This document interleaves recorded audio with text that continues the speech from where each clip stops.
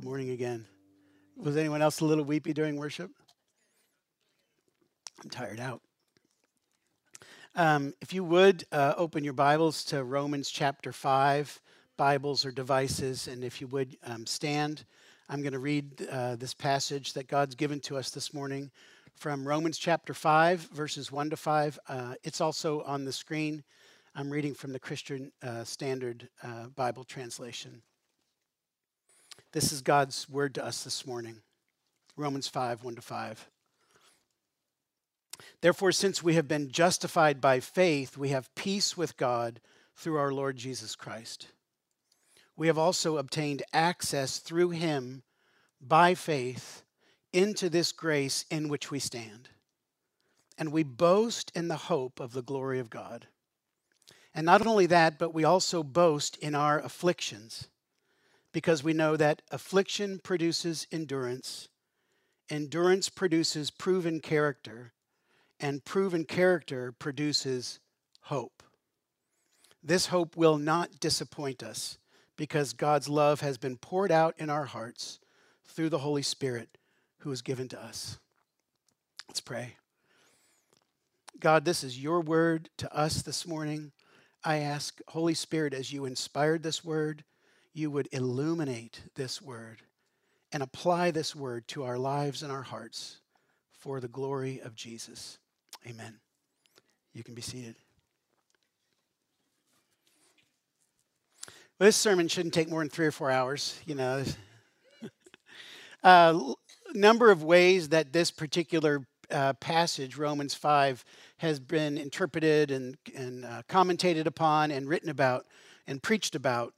Some preachers or commentators will just look at this, and after Romans 4, where Paul talks about Abraham being made righteous by his faith, justified by his faith, that these are the benefits of justification, what it means that we are completely clean and righteous before God. So some people kind of go that way. I read one commentator that said this is like the 3 great virtues of the believer: faith, hope, and love, stacked like Russian dolls. Because you got faith, which opens up to hope, which opens up to love. And I thought that was kind of cool, and if I had Russian dolls, I might have done that one. Some people just see the Trinity at work in justification, where we have peace with God the Father through Jesus the Son, and that is applied to us by God the Holy Spirit in our hearts. Lots of important words in these 5 verses. You got justification, you got peace, faith, grace, hope, glory, love, and you got some hard words: affliction, endurance, character. I want to look at this text this morning through a lens of hope. And as I was reading and as I was praying, not just for me, but for you and for us as a church, I thought that the lens this morning for us is to look at hope. We're desperately in need of hope. I mean, I doubt there's anyone in the room who wouldn't say at this point, I just need hope in this one area of my life. I'm just struggling. Or look at someone that you love and say, oh God, bring them hope. Help them believe that there is something good in their future because you're a good Heavenly Father. So I want to look at 3 paths to hope this morning from this text. And I want you to hear the good news this morning, which is this: from wherever you are right now in your life, there is a path to hope. From wherever you are right this moment in your life, there is a path to hope. Anyone ever been to an escape room? The staff, we did it as a staff a couple years ago. It's a little scary. You know they're going to let you out, maybe. The great thing about an escape room and how it came to me this morning was that from any place you are, there was always a path out of your present place into your future place. I mean, there's always a secret. There's always a clue. There's always something. And if you can't find it, the God people come on and say, hey, you big dummy. No, they don't. They help you out. There's always a way from where we are to where God wants to have us. And I just believe the declaration of God over our place and our people today is God wants us in hope. So there's always a path to hope. Hebrews says that we have this hope as the anchor of our souls. So love is powerful. Faith gives us access to all sorts of things. But hope is the anchor of our souls. Hope's the thing that keeps us steady and moving forward with Jesus when we get nervous, because we're stuck in time, right? I mean, we're stuck in time as people who have to keep going into an uncertain future. And we need hope to keep us anchored. I know I do. Basic definition of hope: desire accompanied by the expectation of or belief in fulfillment. In other words, hope is a dream that you expect to come true. Hope is a dream that you expect to come true. J.B. Phillips translates hope as happy certainty. He was a happy guy back in the 60s. Happy certainty. I'm joyful because I know that God's got good in my future for me. So we're going to look at three paths to hope this morning from Romans 5. And the first path, maybe, I couldn't come up with a good term. Maybe we call it the theological path to hope. When I say theological path, don't just tune me out. Because though I'm talking about the study of God, I'm also talking about the reality of us as believers. Here, I'm about to say what is true about us because we're in Jesus. This is the first pathway to hope. Hope begins with faith resulting in justification. Justification is just a fancy word for saying we're reconciled with God. Where we were enemies before, we're no longer enemies. We're now friends. God looks at us because of what Jesus did on the cross and our faith, believing that it was relevant to us and effective for us. And he says, you're righteous now. You weren't righteous. You didn't come up with some righteousness. You didn't work your way into righteousness. No, this righteousness came from outside of you and now has been applied to you. And God looks at us because of our faith in Jesus, and he says we're righteous. I mean, does it just kind of freak you out a little bit? That God would look at us when we know ourselves and say, I look at you and I see righteousness. We're seen and known by God as righteous. Paul actually says in 2 Corinthians that God made the one, Jesus, who knew no sin, to be sin on our behalf so that we would become the righteousness of God in him. Isn't that a wild exchange? The one who knew no sin was made sin so that we, who couldn't do anything but sin, would become the righteousness of God. So I just encourage you, stare at your friends and your loved ones, and maybe your enemies if they know Jesus, and stare in the mirror and declare, I'm the righteousness of God in Christ. That's not pride. That's true humility, knowing that something was given me that I could never attain, and yet it's true of me. And all this happened by faith. We didn't work for it. We didn't earn it. We didn't deserve it. We just believed that through Jesus, this could be, we could be made righteous, and then we were, and therefore we are. So the result of that faith and justification is that we have peace with God. That God looks at us and there's no enmity between us. Do you ever wonder what's the look on God's face when he looks at you? It's peace. I've got to believe it's the look that a parent looks at a child when they're perfectly sleeping and couldn't think about doing anything wrong. It's complete peace. We were enemies and now we're friends, which means God has nothing against us. Which means God expects no payment for what he's done for us. That doesn't mean that we don't do good works motivated by grace, but God's not just waiting up there like, come on, let's get to it. I saved you and all, let's move on. It's not the heart of God towards us. He's got nothing against us and we have nothing against him. We're united. Him and me and him. And as a result, we have access to not just this new position of righteousness before God, 100% loved and affirmed, but also a new privilege, which is we now get to live and stand in a new place. You know what that place is called? It's called grace.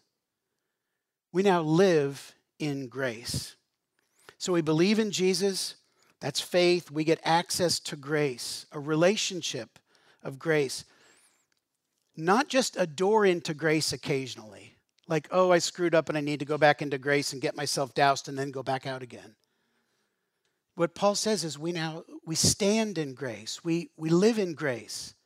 Grace is our new place to live. I mean, I know I'm not the only one that you may remember when you first came to Jesus and you realized, I can't believe that he's forgiven me. I can't believe that I'm this free and that all my sin is gone. And then somehow in the discipleship process, you get this idea, now I better get to it. Because I'm sure grace was the free pass in, but I doubt there's a free pass in the midst of. And where we started in grace, we move towards works. I think it's a part of the enemy's design to take us out of grace. And Paul's saying we stand in grace. We live by grace. We don't just look at it. We don't just think about grace. We don't just take a sip now and again. We live in it. We're consumed by grace. We're surrounded by grace. And this is a strange example, but here it is now. Just we're like the pig pens of the kingdom, right? We just grace goes everywhere we go. The atmosphere around us is grace. And when we give grace away to other people, then people meet Jesus in a new way, like we did. Grace isn't just the beginning of eternal life, it's the way of life for every believer. And it's all on the basis of our faith in Jesus who did his work on the cross. Here's what standing in grace, I'm getting to hope, I promise, but I got kind of derailed by grace. Here's what standing in grace means. It means I don't need to prove I'm worthy of God's love anymore. It means God is my friend, and I don't have to worry what he thinks about me at any time. It means no more over-scrupulous measuring, comparing, or condemning. I'll say that one again. Standing in grace means no more over-scrupulous comparing, assessing, condemning. That's all gone. Those things don't live in the place of grace. It means the work of the cross is complete and unchangeable. I love the way John Riegstad reminds me frequently, just remember what side of the cross you're living on. It's all done. It's all past. We're pure. It means I spend more time praising God and serving others than hating myself. It means I agree to believe and consent to be loved, even though I know I'm unworthy.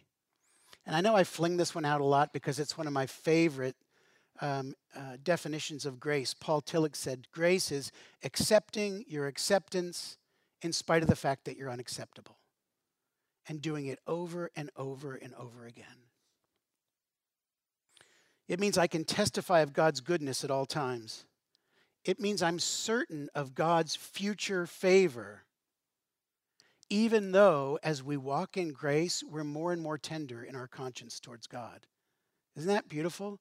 Grace doesn't make us willy-nilly with sin. Grace brings us to the place where we're certain of the future favor of God in our lives, but our consciences become more tender because it's our joy to thank him for what he's done for us. Grace means I can rely on God's loving discipline in my life as proof of my adoption as his son and his tender kindness towards me. It means when you're being disciplined, not punished, that all happened to Jesus. We don't get that. But when I'm being disciplined because God loves me, I can remember while standing in grace, oh, he's a good father. We stand in grace. When you stand in grace, what can knock you down? When everything that you have comes from the Creator God, what can knock you down? What can take us out? And so from the place of grace on this path to hope, what happens now, according to Paul, this gets a little weird. It says we boast. Faith, justification, access to grace in which we stand. And so what do? We boast. We boast in the hope of God's glory. We boast in the happy certainty that we're going to experience the presence of God, and we're going to experience God's actual manifest glory, his splendor. I have no idea what that means or what that looks like, but it's our certain future as recipients of grace by way of faith. One commentator says, boast here means a triumphant, rejoicing confidence. A triumphant, rejoicing confidence. Not because we did anything, but because we've been the recipients of something grand. It's like a lottery winner, you know? A lottery winner doesn't say, I was so smart to get those exact numbers. It's a lottery. They didn't know. It's just grace, abundance with taxes. I don't know. It's just. So this first path to hope begins with faith that makes us right, reconciled with God, and at peace with God no matter our condition. At peace with God no matter our condition. With open access to live and breathe in grace, God's unlimited favor towards us, all because of Jesus, resulting in the happy certainty that our future is God's glory.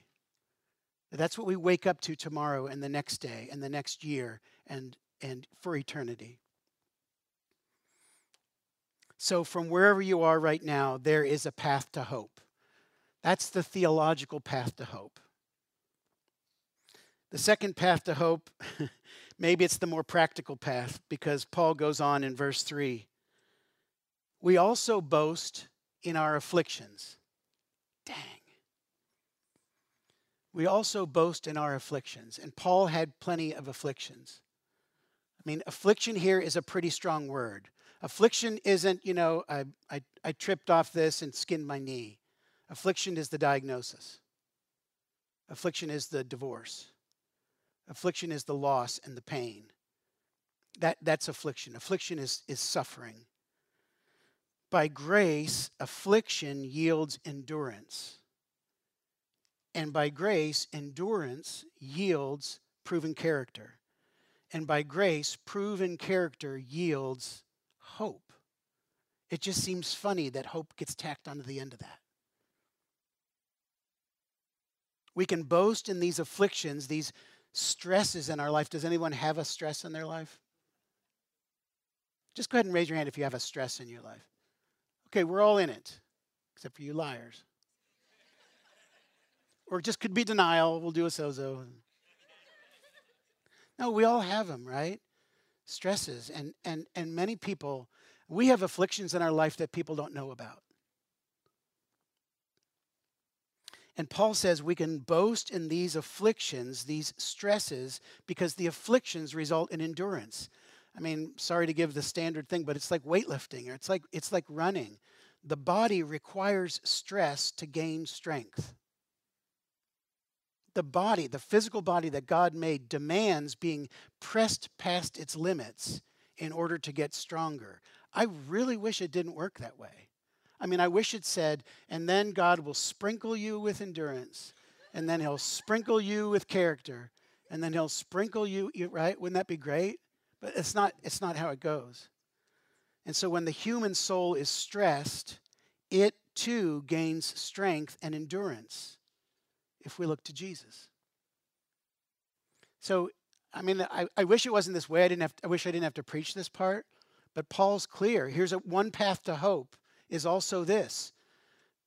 Boast, happy certainty, glorious, triumphant amazement at affliction, because it helps me to learn endurance, which helps me to learn character, which helps me to find hope. I was talking to a friend the other night. I love the Rocky movies. Sorry. I especially love the training montages, where Rocky goes from, fat to fit in like a minute and a half in half of one song. It's amazing, but don't you get fired up when you see those? Like, dun, dun, dun, dun, dun. You know that one? You get fired up, but that's not really how it goes. We know that in the midst of that montage, there was pain, there was tearing, there was disappointment, there was giving up. And then comes endurance. And then comes character. And then comes hope. And for Rocky, then comes victory eventually. This path to hope is lined with trust. Because on this path to hope, we have to trust that this affliction will somehow work endurance in me. I think it's perfectly appropriate to say, God, take this affliction from me. Jesus did it. Paul did it. I think we're in good company. It's just up to God how he answers that prayer and when. So I'm not saying we chase after affliction or suffering. I'm just saying when it's there, we say, God, do your work in me, that I might gain endurance, and through endurance, character, and through character, hope. It means trust that endurance will build this, teaching me to be true to Jesus and to others no matter the cost. That's character. It means trust that character will lead to hope, choosing to believe that God will redeem all things in the end. That in the end, God will redeem all things. We don't know how it works, and we don't do the redeeming. We just watch it happen at some point in our lives. And I'm not saying this is an easy path. I am just saying that the end of this path is hope. This is the path that Jesus walked. He probably knew the theology too. He probably knew what he was doing. But this is the path that Jesus walked. Hebrews 5, it says, Jesus learned obedience by the things that he suffered. Always been a tough one for me to figure out. But it says it in the Bible. Jesus learned obedience by the things that he suffered. So what we know for sure is that if you're on this path of affliction, endurance, character, on your way to hope, that Jesus is on the path with you. Jesus is on the path with me. We're not alone on that path towards hope. So what does prayer on this path to hope sound like? Maybe something like this.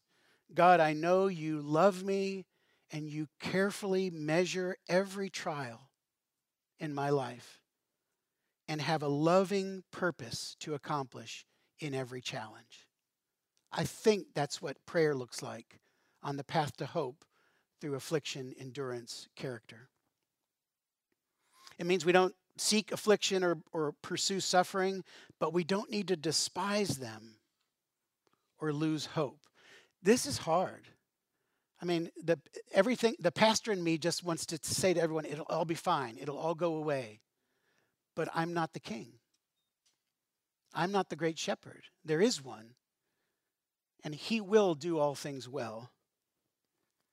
I think it was Nick. If not, I'm giving him credit for it in our staff meeting, who said, I'm not going to delay my joy until the prayer is answered. Was that you? Thank you. I loved it. I don't even know how it fits in here. I just wanted to say it. I'm not going to delay my joy until the prayer is answered. I'm not going to wait. I mean, it's the essence of faith, right? I rejoice in what I know is coming, though I haven't yet seen it. And that's a part of this path. Now, at the end of this second path, there's this really odd statement. It says, and hope does not disappoint. And I don't know how this came up in our small group a couple weeks ago. We weren't even looking at this passage. We were somewhere else. But somehow this came up, and we had a lively discussion about hope not disappointing. And, you know, the holy leader of the group said, hope doesn't disappoint. In my opinion, that's all it does. I mean, do you ever feel that? Like, how do you get to disappointment unless you hoped and then it didn't happen? But it says right here, hope does not disappoint. And I'm just going to tell you, I struggled with it. And I'm still struggling with it. So we'll figure it out together, or God will teach you. But someone in our group, you know, I made that statement, like it seems like all that hope does is disappoint. Like, isn't that the whole... If you didn't do it, you wouldn't get it. And he said, you know, if I knew beyond a shadow of a doubt that God loved me unconditionally and eternally, just as I am, I would never be disappointed. And the whole room just kind of went, ooh. But I'll confess, something in me is like, oh, really? Hope does not disappoint. Hope deferred makes the heart sick. That's what the proverb says. But here's where I see the third path to renewed hope.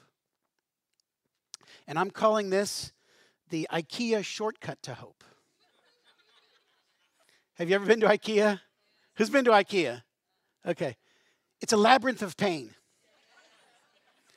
If you haven't been to IKEA, you walk into this mammoth store about as big as a state.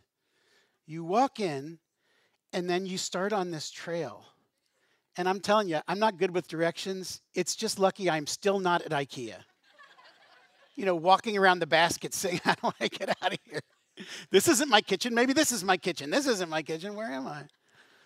Anyway, I was at IKEA the other day, honestly, not just for illustrative purposes.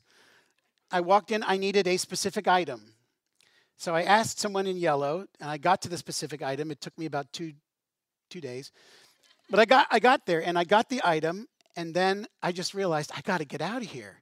I do not have time to go through this and that, and then, you know, the Swedish meatballs, and I don't have time for it. So I went up to a number of people, and I got more and more desperate. First I said, hey, how do I get out? And they're like, take a left and a right, and then jump up in a hoop, and then, you know.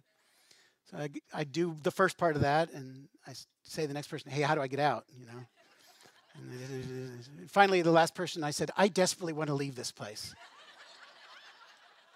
And this very kind woman with yellow says, follow me. There's a shortcut, you know.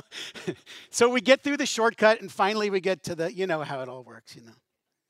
Why did I say all that? I think that the IKEA shortcut to hope is found at the end of this verse. Hope does not disappoint. Why? Because the love of God has been poured out in our hearts by the Holy Spirit, whom He's given us. I think the shortcut to hope is surrender to love. I think that's what the shortcut to hope is. Wherever you are in, you know, your IKEA life trying to figure out, the shortcut is just, God, I surrender to your love. I just trust it all over again. I mean, the gift of the Holy Spirit, a work of the Holy Spirit, is that He pours out the love of God in our hearts. That's just not fantasy. That's fact. If you're in Jesus, the love of God is resident within you. It's there. Now, I don't exactly know how to apply that, but I know that when I'm tempted to disappointment, I get to go back to the shortcut and say, God, you love me. So it didn't work out the way I thought, but you love me. What more could I want? It's harder than I thought it would be, but you love me. But you've secured me eternally in your love. The grace of God is in me. I stand in grace. I've been justified by faith. I have access to unmerited favor from God. So that means I have access from wherever I am to hope. That means no matter where I am in life, I can look up and say, the love of God is in me. Certainly I can hope in Him who created me. I'm not saying that you won't still have affliction. And I'm certainly not saying that the theological truth that we covered in the beginning here isn't utterly crucial to your life. But at any point that your hope is lacking, you can surrender to the love of God. You can lay out before God's love because He's poured it into your heart by the Holy Spirit. It's a gift, it's a promise, it's an invitation, and it's for real. Let's stand.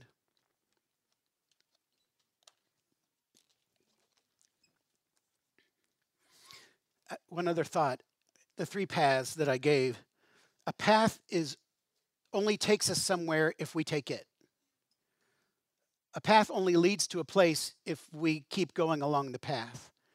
So there's some responsibility in this relationship of the believer with hope. We've got to keep walking the paths. We've got to probably review the truths and apply them. Live them radically, crazily. What's your word, Sarah? Audaciously. It's my daughter, she helps me. Audaciously believing that all this is true about me. And then standing in faith and going through affliction and recognizing, God, this is your goodness to me displayed. So our responsibility to believe, to keep walking, to not give up, to open our hearts to the flood of God's love. One thing we cannot do is quit. One thing we cannot do is quit. And if you have quit, now's the best time to unquit, to re-engage. So from wherever you are right now, there's a path to hope. Let's pray.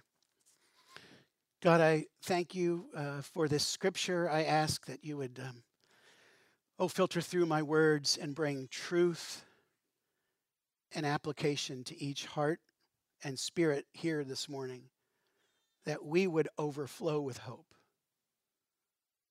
We thank you, God, for what you did. Jesus, your work on the cross. Holy Spirit, your application of that love to these very hearts. And we ask in Jesus' name, release us into that season of hope.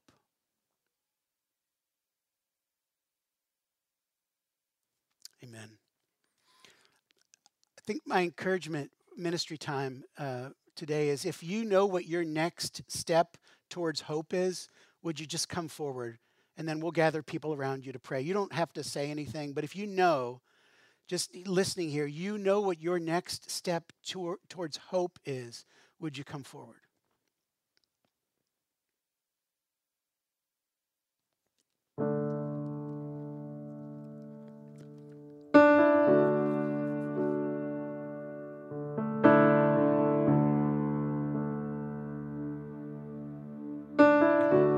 If I could ask for the ministry team to come forward and just pray a blessing on these that are in front. If they want to tell you what the step is, they can. If not, they don't have to. But just bless what God's doing.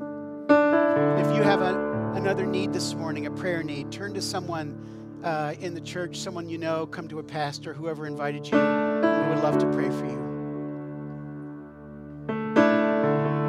So God, we ask for these, that you would lead them and empower them in faith with access to grace into the season of hope. In Jesus' name.